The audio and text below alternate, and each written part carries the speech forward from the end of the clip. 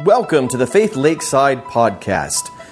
Each week you'll hear another great message that will help you know God and make Him known in your life. Join us each Sunday at 10:45 a.m. and throughout the week in small groups to make the most of your learning experiences. Now, sit back, relax with a great cup of coffee and a notebook, and enjoy this week's message.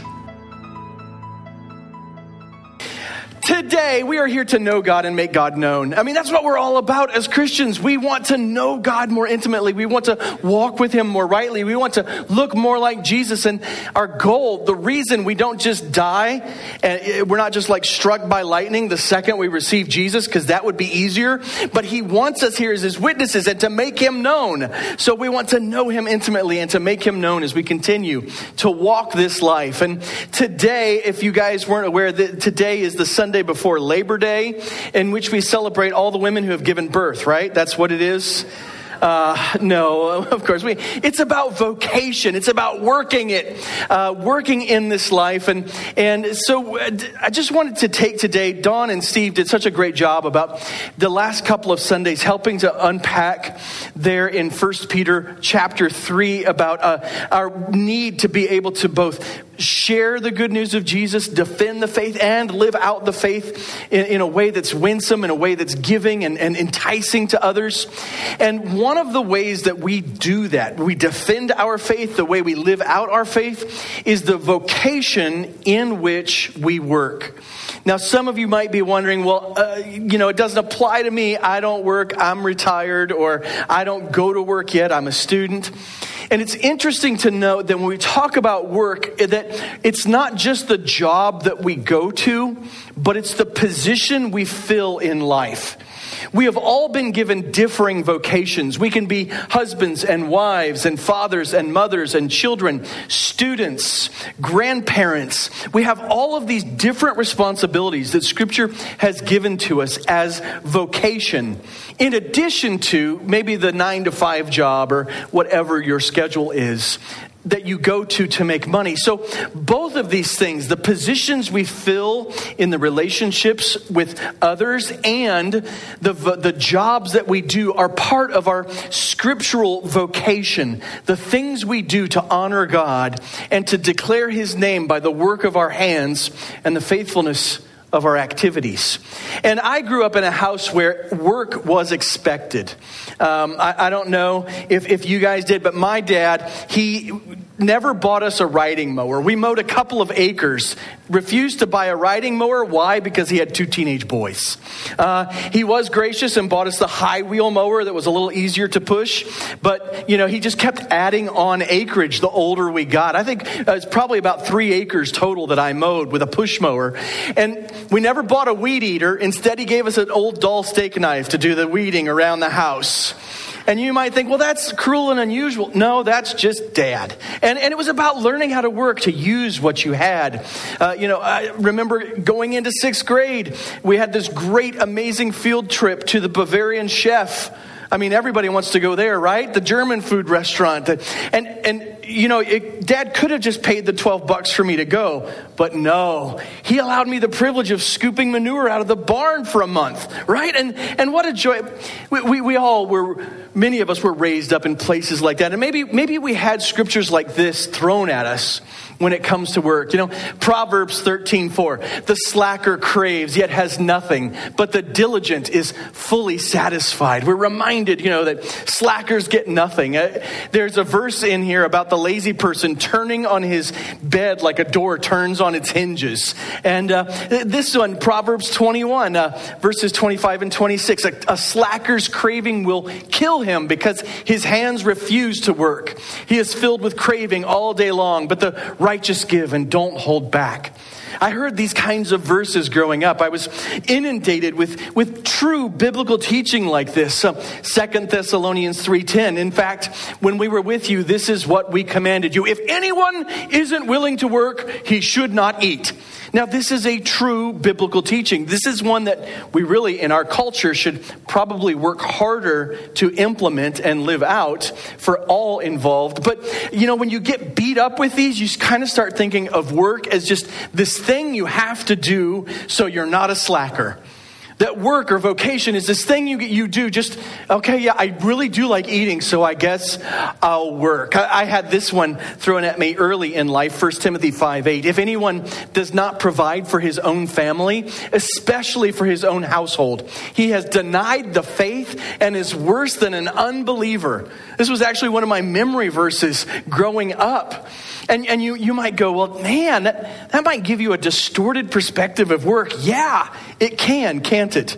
In fact, most of us, when we think about work, when we think about our vocation, about fulfilling the roles that we have in our life, whether it is the 9-to-5 job, or it is husband or wife, or child or grandparent or whatever, Sunday school teacher, pastor, deacon, elder, church member, we are driven so often not by wanting to do something, but having to do something. We are driven by, well, I have desires that need to be met, or I have responsibilities, and people will make me feel guilty if I don't fulfill them. And so I probably need to do this. What motivates you any given weekday morning? Is it that you go to work with a desire to do something significant? Or do you just go to work to get the paycheck? And I think for many of us, we have fallen into a place where even when we have scriptures like this that are encouraging us to be hard workers, we look at them and go, yeah, I feel condemned. I feel duty driven. I feel bound by these scriptures. And it's like this. We're living out Genesis 3:17 through 19. One of the curses that mankind receives. Ladies, you get the joy of childbirth being painful. Hooray! And men, here's what the fall does to us, the curse of sin for us. Genesis 3:17 through 19. God says to the man, because you listened to your wife and ate from the tree about which I commanded you, do not eat from it. The ground is cursed because of you. You will eat from it by means of painful labor all the days of your life. It will produce thorns and thistles for you, and you will eat the plants of the field. You will eat bread by the sweat of your brow until you return to the ground, since you were taken from it. For you are dust, and you will return to dust. Isn't this encouraging? I mean, we read about this on Labor Day, a day where we're thinking about living out our vocation, about working hard, and we go, yes, it's going to be terrible my whole life. And we get this mindset about vocation, about our relationships, about the work that we have, and we look at it as nothing but duty and drudgery and despair.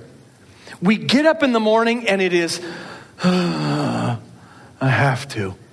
I got to do this. I mean, not only that, we look at it as sucking the life from us, making us feel like we are less valuable. And many of us actually have the mindset that the work that we do, the vocations that we have in our life, not just the jobs, but even our roles as mothers and fathers and husbands and wives, that they are deeply unspiritual things that we simply do because we must.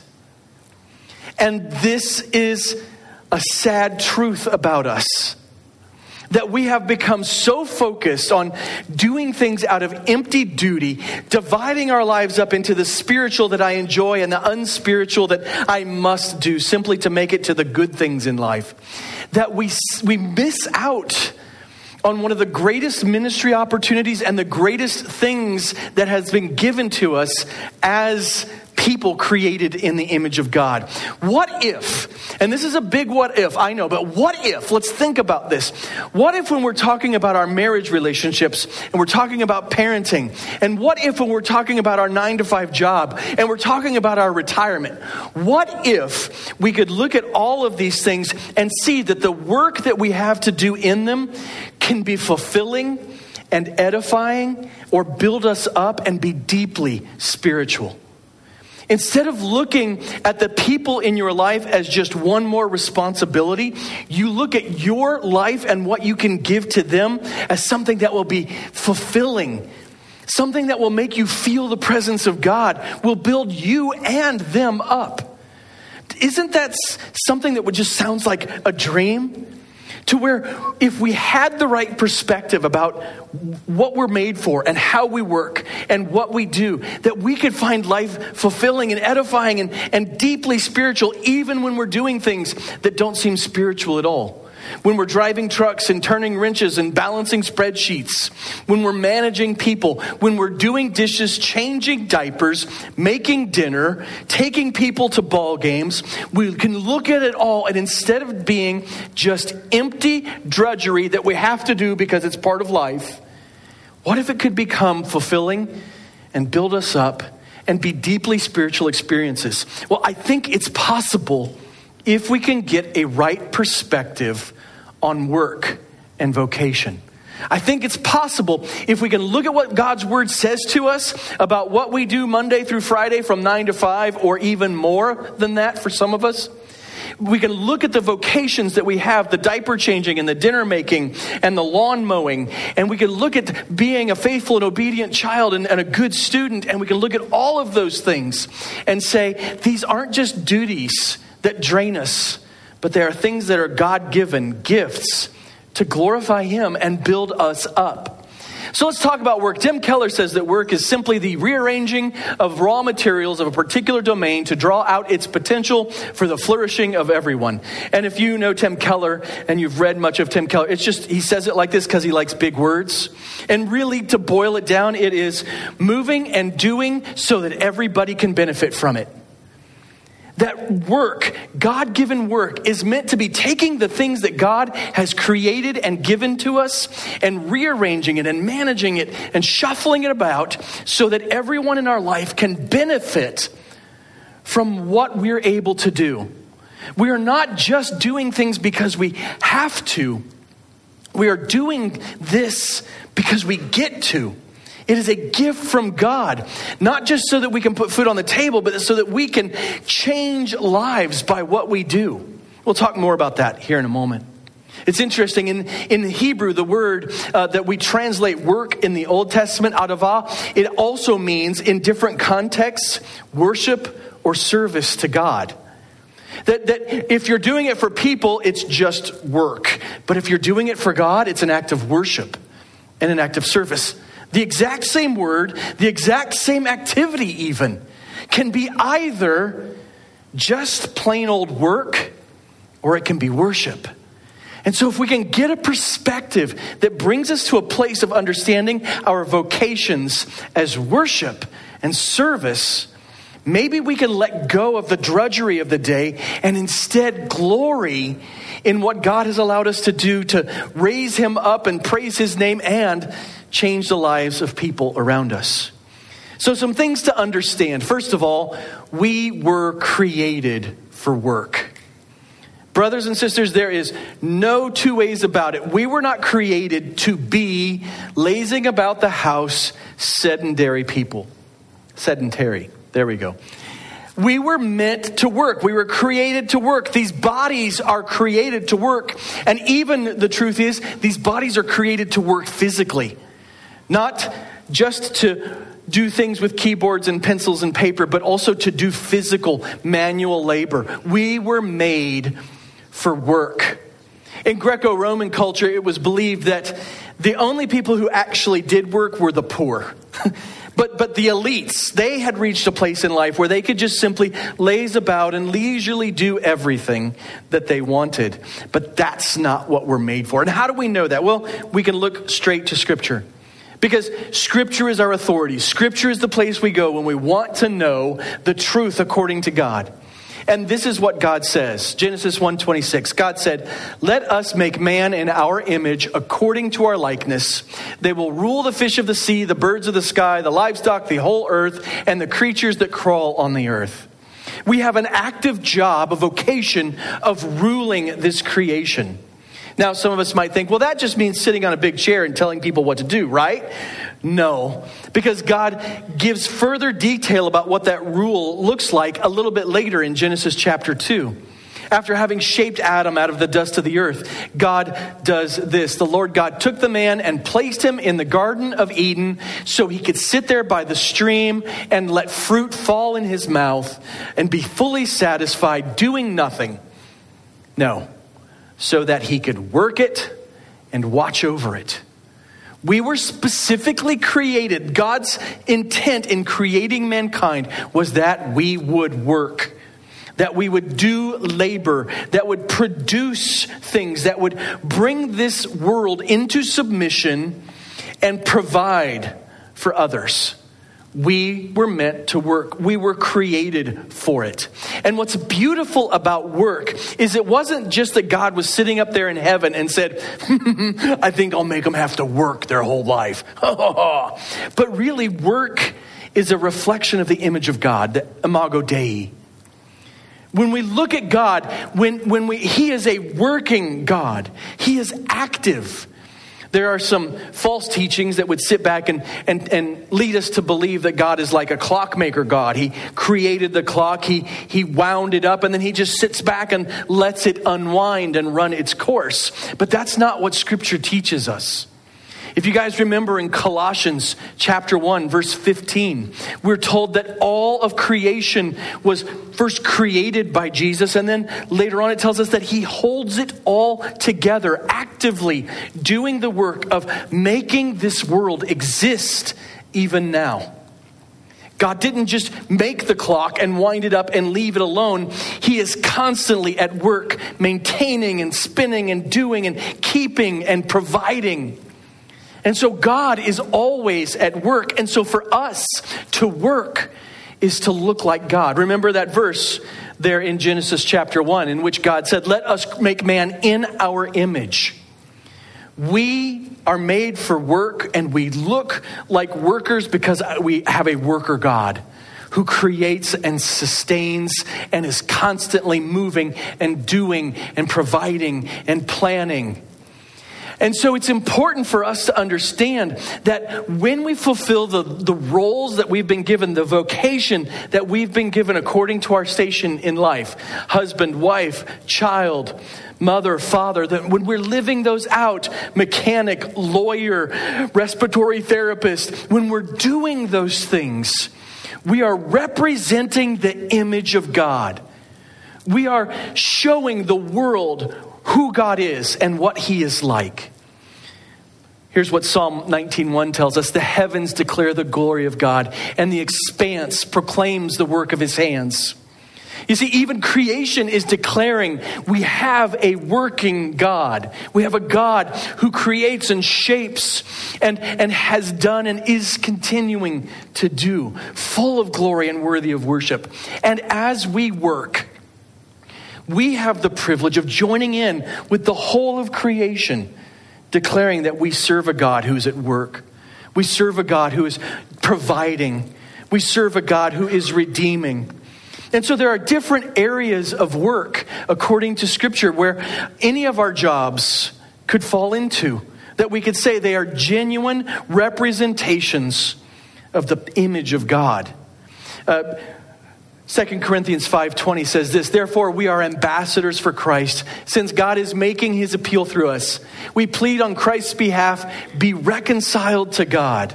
Now this is something that is the role of every Christian. We are supposed to be going out and declaring to all unbelievers, come, meet Jesus, be reconciled to God through the gift of his Son, Jesus Christ. But some of us in the daily work that we do, we participate in reconciliation and redemption. If you're a counselor, you are trying to help redeem people from their broken relationships and past life issues. When you're a school teacher, you're trying to redeem their minds for the days are evil. You are participating in the redemptive work of God to reconcile the broken things of this world and bring them back into right relationship with a God who loves them. And so we might think that redemptive work is just pastors and missionaries, but it's not. It's any vocation, any job in which you are seeking to bring people back into right standing before God. Maybe it's not deeply spiritual in the sense of you're giving the gospel, but it's deeply spiritual in the sense that you're trying to help them, whether through the gospel or just through good wisdom, reclaim the goodness of God in their life, the way that God meant for things to be. And so there are many of us who do redemptive work and reflect the image of God. There are many who do creative work. Our God is creative. In fact, it tells us in the beginning, God created the heavens and the earth. Scripture tells us otherwise, and in other places, that there is nothing that exists that was not created by the hand of God. And that kind of leaves us with, what else is there other than everything? Well, nothing. Everything came from God. He created it all. And when you are creative, when you do creative work, you participate in the image of God. And so some of you're doing crafting work, you're doing painting, building, you're doing things that are springing from your mind, and you are making them happen. And you are reflecting the very image of God when you do that. I mean, I think of just doing hair and makeup and creating beauty out of, well, maybe it wasn't there before, but hopefully there's a little bit there and you find it, right? But you can just imagine everybody. There's so many things. Creating is a reflection of the image of God. Then you have providential work. James 1:17 says this: every good and perfect gift is from above, coming down from the Father of lights, who does not change like shifting shadows. And providential work is that work of providence or provision. Just like God provides every good and perfect gift, some of us, the thing that we do in this world that reflects the image of God is we help make provision in people's lives. Now you might think, well, okay, so all I am is I'm an accountant at a company that does this, and they provide a service that helps people do this. You're reflecting the providential work of God. Truck drivers, you're part of the providential work of God. God used ravens for the prophet Elijah. He uses truck drivers for us, right? And meets our needs and provides what we need for everyday life. I mean, every job, working in IT, you're providing a service that makes things happen, that makes people's relationships possible. I mean, just so many jobs. You might sit back and go, well, yeah, not mine. No, yours. Then we might have to be creative. We might have to think, what is the end result of this job? Yeah, I balance books, right, but you balance books so that someone can provide a service so that someone's life is provided for. You see how we reflect the image of God in our very simple vocations and things of life. Some of us, we might participate in justice work, seeking to bring the goodness of God to the forefront in this life. For I, the Lord, love justice. I hate robbery and injustice. I will faithfully reward my people and make a permanent covenant with them. Isaiah 61:8. God loves justice. And when we do justice work, when we seek to clothe the naked, to feed the hungry, to try and right wrongs and bring balance into this world where needs are met, we are participating in justice work and reflecting the very face of God through justice. Some do compassion work, and this is a similar thing. But you, Lord, are a compassionate and gracious God, slow to anger and abounding in faithful love and truth. Psalm 86:15. Compassion literally means to feel along with. And so when you are doing work in which you feel along with someone, you come into their world and you counsel them, you just experience with them. Mothers, you are compassionate toward your children, I hope. Husbands and wives, you're compassionate towards one another. Grandmas and grandpas, you're compassionate to your grandchildren. Cousins and nieces and uncles, you get the picture. We want to come alongside. We are showing the face of God by being compassionate toward others. And some of you have vocations that live this out and make this true. And there are so many other areas where our God is infinite and huge, and He's constantly working. And every possible vocation in this world, in some way or another, reflects the image of God. When done, not pursuing sin or evil, but to pursue Him. There isn't any job that is within the confines of righteous, holy living that you can't imagine being to the glory of God and reflecting His image. And so you need to know that your work is important. Your job is critical because the job that you do reflects the image of God and declares to those around you who he is and how he loves them. Martin Luther said this, that our vocations are the masks of God. And what he meant by that is when we have a right heart and mind applied to the vocations of our life, not just our jobs, but also our roles and responsibilities in the household, in the church, in the government, that we are reflecting God. People can see God in us. Our work is God's chosen means to provide for his creatures. And that provision takes so many different avenues and aspects. Working in order to reflect God is the way that we let the world know who he is and what he does for them. Next, it's something that's much more specific to just Christians. Brothers and sisters, we were saved for work. Well, I said earlier, if God just wanted to get us to heaven, the moment we came forward, he'd like strike us with lightning, right? The moment we made that profession of faith, we'd die. Baptism, we'd just hold you under till you were done. Right? Because if this Christian life was just about being saved and then going to heaven, then we'd have other ways to accomplish that. It's not get saved and then just do your time until you see Jesus face to face.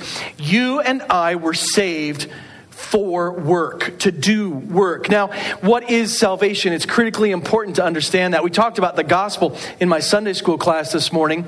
1 Corinthians chapter 15, verses 3 and 4, that the gospel is Christ died for our sins, according to the scriptures, that he was buried, and that he rose again on the third day, according to the scriptures. And all of that is necessary because, like the globe reminds us, we were created by a loving God, but he had standards and expectations for our relationship with him. And all of us, like Adam and Eve and the tree of the knowledge of good and evil, we've eaten the fruit of sin. We have rebelled against God, chosen our own way, and in doing earned for ourselves death and the wrath of God. If you remember, Romans 6:23, the gift of God is eternal life, the wages of sin is death. There we go. I skipped ahead to the gift. I got so excited about the gift. It's like Christmas morning. But we all deserve death. We all deserve the wrath of God. But God loved us so much, he sent Jesus, who lived a perfect, sinless life, fully God and fully man, died on the cross as the propitiation, the sacrifice, the atoning payment for your sin and mine, and then rose again on the third day. And that everyone who believes on him can be saved from the consequences of their rebellion and their sin and be made new and given new life. And you and I, we all have a choice. Will we trust on Jesus Christ as our Lord and Savior, or will we reject his work on the cross on our behalf and choose to go our own way and stay in rebellion toward God? But those of us who are saved, those of us who have chosen Jesus Christ, who have confessed him as our Lord and Savior, we were saved for work. We were saved to do work. Ephesians 2, 8 and 10. You are saved by grace through faith, and this is not from yourselves. It is God's gift, not from works. In other words, you can't earn your salvation.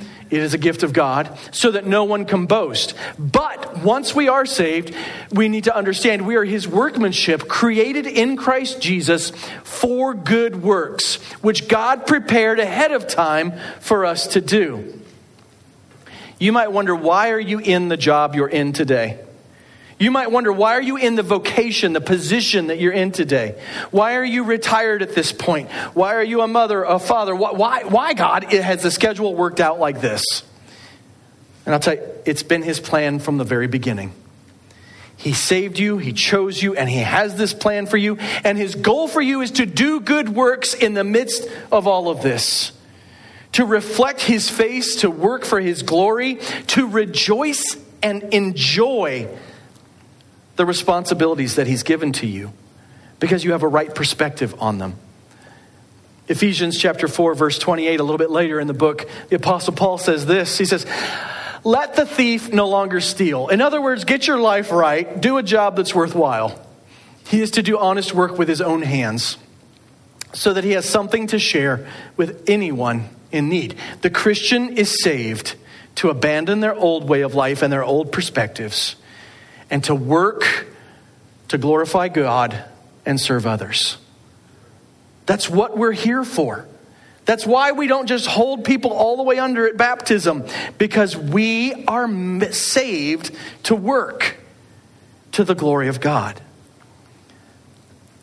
Work well done and rightly focused is our primary means of loving our neighbor and revealing the glory of God. There is an author, Gustav Wingren. I don't know. He's German and I don't pronounce German very good, right? But he says this in his book that he wrote on Martin Luther's theology of work. God does not need our works. I want you to hear that. God does not need our works. The infinite, eternal, all-powerful God of creation doesn't need us to work. But our neighbor does. Our neighbor needs our work. Our work, rightly focused, joyfully given. Our neighbor needs it. You drive a truck. Your neighbor needs you to drive that truck. And when you drive that truck every day, you are serving your neighbor and reflecting to them the glory of God. Your neighbor needs respiratory therapy.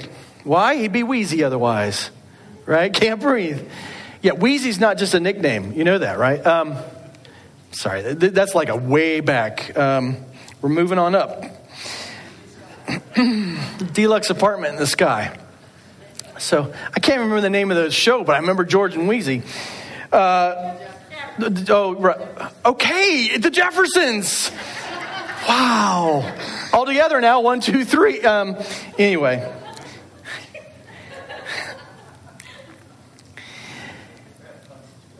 Here's what one author says. Any work conducted in faith is an opportunity to reflect the Creator and love one's neighbor. Any work done in faith.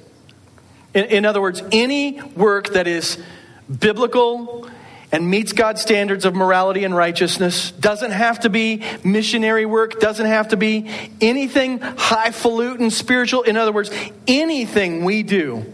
You can flip hamburgers, you can write checks, you can balance books, you can work with test tubes, you can do stuff on computers, you can drive trucks. Did I say that right? I don't know why. There's a couple of truck drivers that are close to me, so I just keep thinking about driving trucks. And how terrible it must be to drive a truck sometimes. I would kill people. Intentionally. Not accidentally, but like intentionally kill people. Any work conducted in faith, though, no matter what it is, so long as it's in line with God's standards, is an opportunity to reflect the Creator and love one's neighbor. I want us to walk away this Sunday before Labor Day and realize that whatever station we're in life, whatever job we're doing Monday through Friday, whatever place we're at, that when we do it with all of our heart to the glory of God and seeking to understand that everything we do is not just so we get a paycheck, but so that it's somebody else benefits from our labor, we will find work to be so much more fulfilling. So much more enjoyable, so much more rewarding, so much more God-honoring. Gustav Wingren, in his book as well, says this: through vocation, God's presence is really with man. We represent God to everyone around us when we work with the right attitude and the right mindset. Understanding that our vocations have been given to us not for drudgery, not so that we're just like suffering for Jesus' sake, but so that we can reflect the very image of God in the lives of others and help be God's hands in meeting their needs. And so it doesn't matter, grandmothers taking kids to soccer games, you are reflecting the very presence of God. Doing the dishes, you're God's hand in your kitchen, literally and metaphorically. We are the representatives of God. And so everything we do is about the glory of God and the good of others. And so if instead of looking toward the paycheck that comes once a week, once a month, however often, we start looking to how will this benefit others? How can I serve others in what I'm doing? We can find great joy. How can I glorify God in my everyday life? Because that's what we're made for. When you work on a car, do it not for the boss, but for the customer. When you're settling an insurance claim, it's not about the company, it's about the customer. And how can you show Jesus to them, even if they don't deserve it? I'd pick everybody's vocation, and I know so many of you, what you do, or at least have a remote idea. Some of you do things I just don't know. I mean, you have a title, but what do you even do for real? No, I'm kidding. I'm kidding. All of it is vocation. Those of you who are retired, if anybody actually has an opportunity to glorify God and serve others in this life, it's you.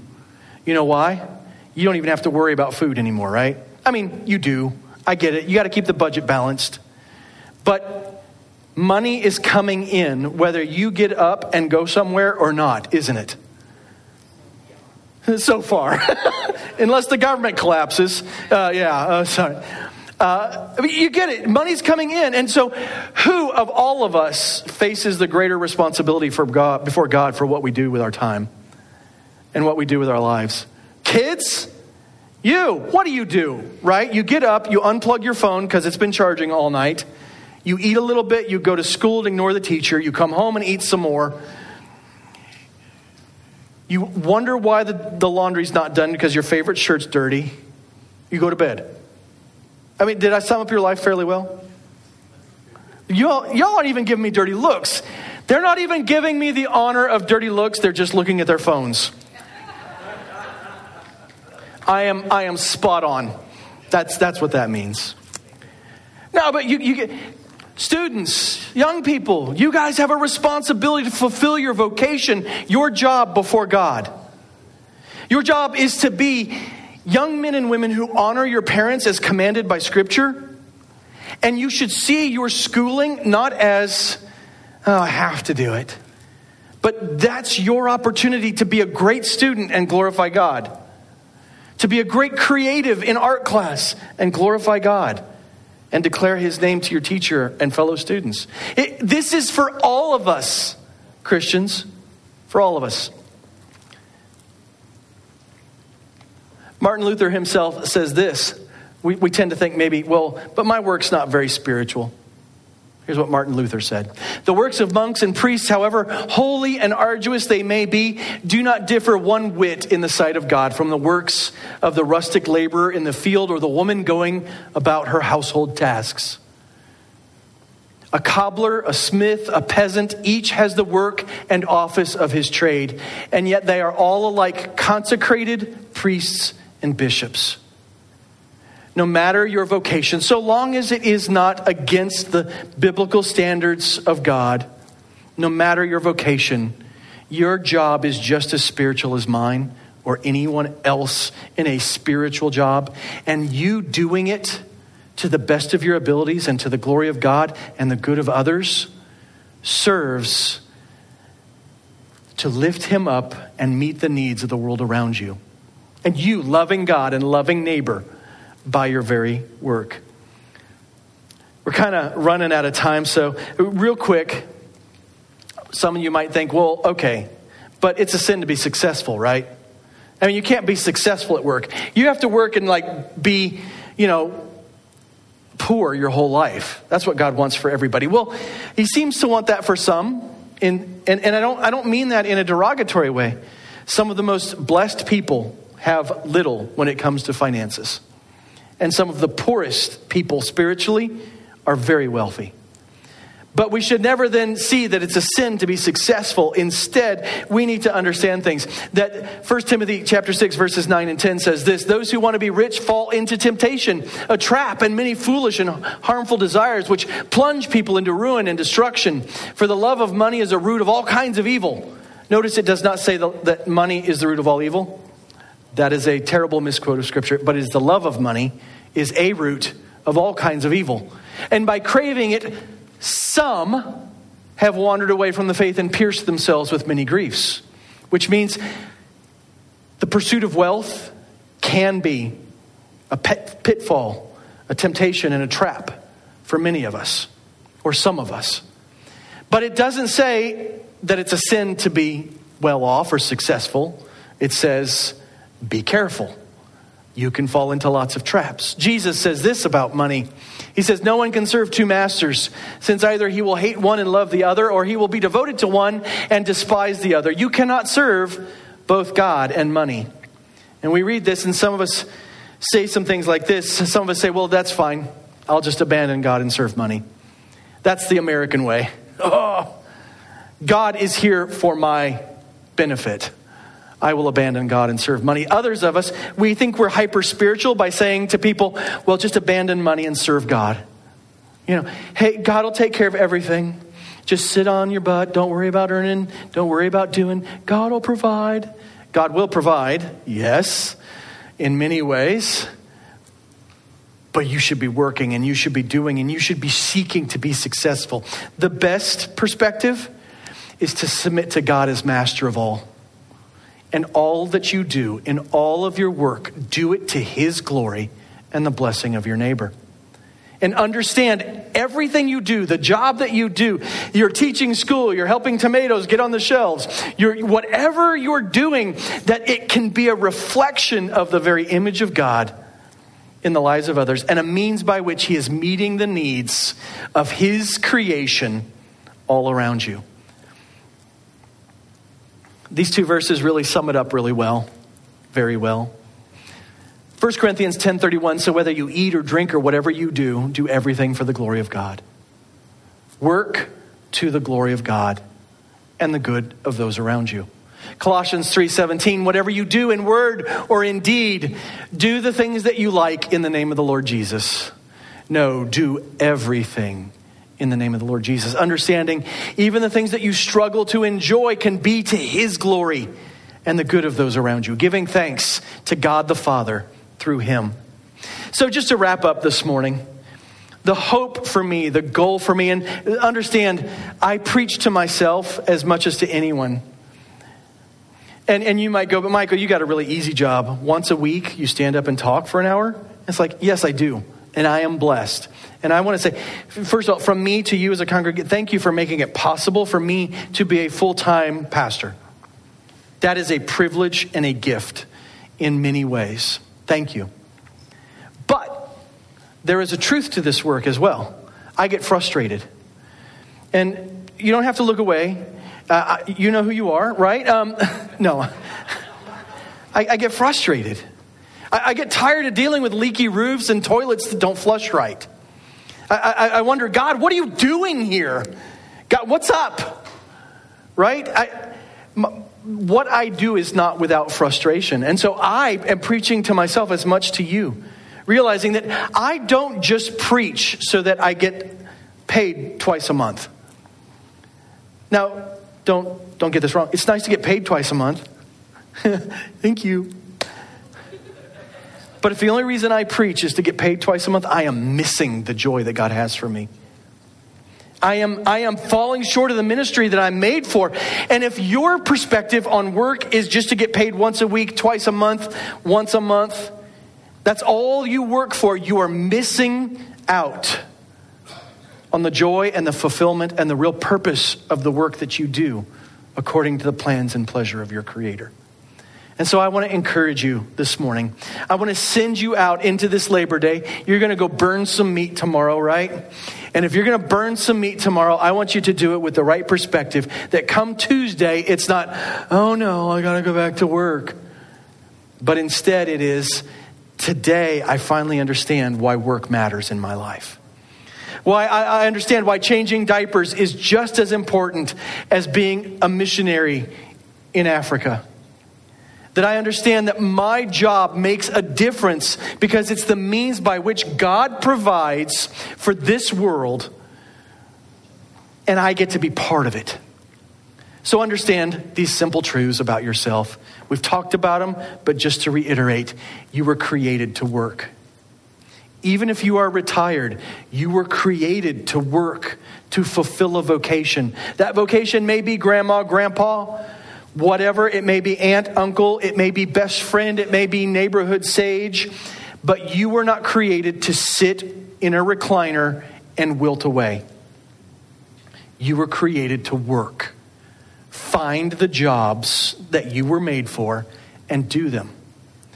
And because we understand that in the works that we do, whether it's being a great student and child, or a great mother or father, or a great accountant, or a great bus driver or truck driver, or whatever your job is, that you, when you work and you work with a right heart and mindset, you reflect to the world the very image of God. And they will see in your work, even just in small ways, an aspect of the God who loves them and provides for them. And then finally, you, Christian, if you name the name of Christ, you call yourself a Christian, you were saved, you were chosen, you were set apart to glorify God and bless others in your work. There's no two ways about it. As Christians, we have an extra special responsibility and gift in our work. That not only do we fulfill our creation mandate and reflect the image of God, but we have an extra special task of glorifying God and blessing others in all that we do. So I want to encourage you as you go out to remember these things about work. And when the day is going completely sideways, maybe you can remember that your work matters. That the job you do is more than just a job. The vocation, the place in life you fulfill is more than just where you're at the time, but it is your God-given gift and responsibility to do it to the best of your abilities, that you might reflect the very image of God and glorify Him and bless others in the tasks that you've been given. I hope that today was meaningful for you. I hope you can retain some of this. I'm looking forward to next Sunday and the Sundays to come up until Christmas time. We're going to be talking about how to be a Christian.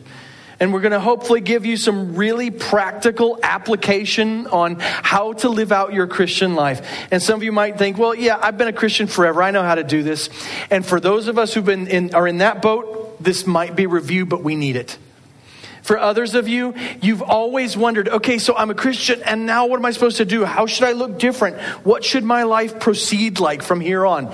And the next 12 weeks, starting next Sunday, will help you to understand what the Christian life means in many aspects of your life. Not all of them, because we're not going to get to everything, but many aspects of your life, and help open the door for you to walk faithfully as a Christian in so many new and exciting ways. So I want to encourage you. We're also going to have one of our Sunday school classes is going to be doing the devotional that's going to be provided and discussing it. So encourage you to be imagining how you might be here for Sunday Bible school for the discussion. It'll be at least the upstairs adult class doing it, and everybody will have an opportunity to receive a devotional to go through the week and application steps for how to be a Christian and the different topics we'll be talking about. So let's this morning, as we wrap up, just think about the truths that we've been given today. We were created for work. We reflect the image of God in our work. And we were specifically saved, brothers and sisters, to glorify God and bless others in the work that we do. How might this change your perspective when you're done burning meat tomorrow and head to work on Tuesday morning? How might this change your perspective at work that day and in the days to come? Let's pray together. Father God, we thank you for today. We thank you for this time and the gift of work. You did not create us to be mantelpieces. You did not create us to be porcelain dolls who sit back and are just for your adoration, but you created us to work. Thank you for giving us tasks, for making us masters, for making us ones who are built to shape and mold this world. We pray that we would do the work that you've put before us, and in doing that we would reflect your very image. In doing redemption work and provision work, in doing works of justice and compassion, that we would do the jobs that you have given to us and the vocations that you've placed us in, and we would do them faithfully and fully, knowing that we reflect your very image as we do them. Help us to glorify you, to have an attitude that we are not doing the things that we do simply for the boss or the paycheck, but we're doing them for you. And we're doing them for the person that's going to receive the fruits of our labor. That's why we work, to glorify you and bless others. We do pray that you would help us to have right hearts and minds as we work. And we trust you that when we are faithful, you will make provision. You will give us the food and the clothing that you've promised. As we know, you've already given us a family and a forever. And so we're so thankful that you have made us for work, chosen to reveal yourself through our work, and that you're glorified and needs are met by the work of our hands and minds and hearts. Help us this Labor Day weekend to come to a place where we can enjoy what you've blessed us with and enjoy the act of work and find it fulfilling because we have a right perspective. In your name we pray, Lord Jesus. Amen. Let's stand and sing our last song of the morning.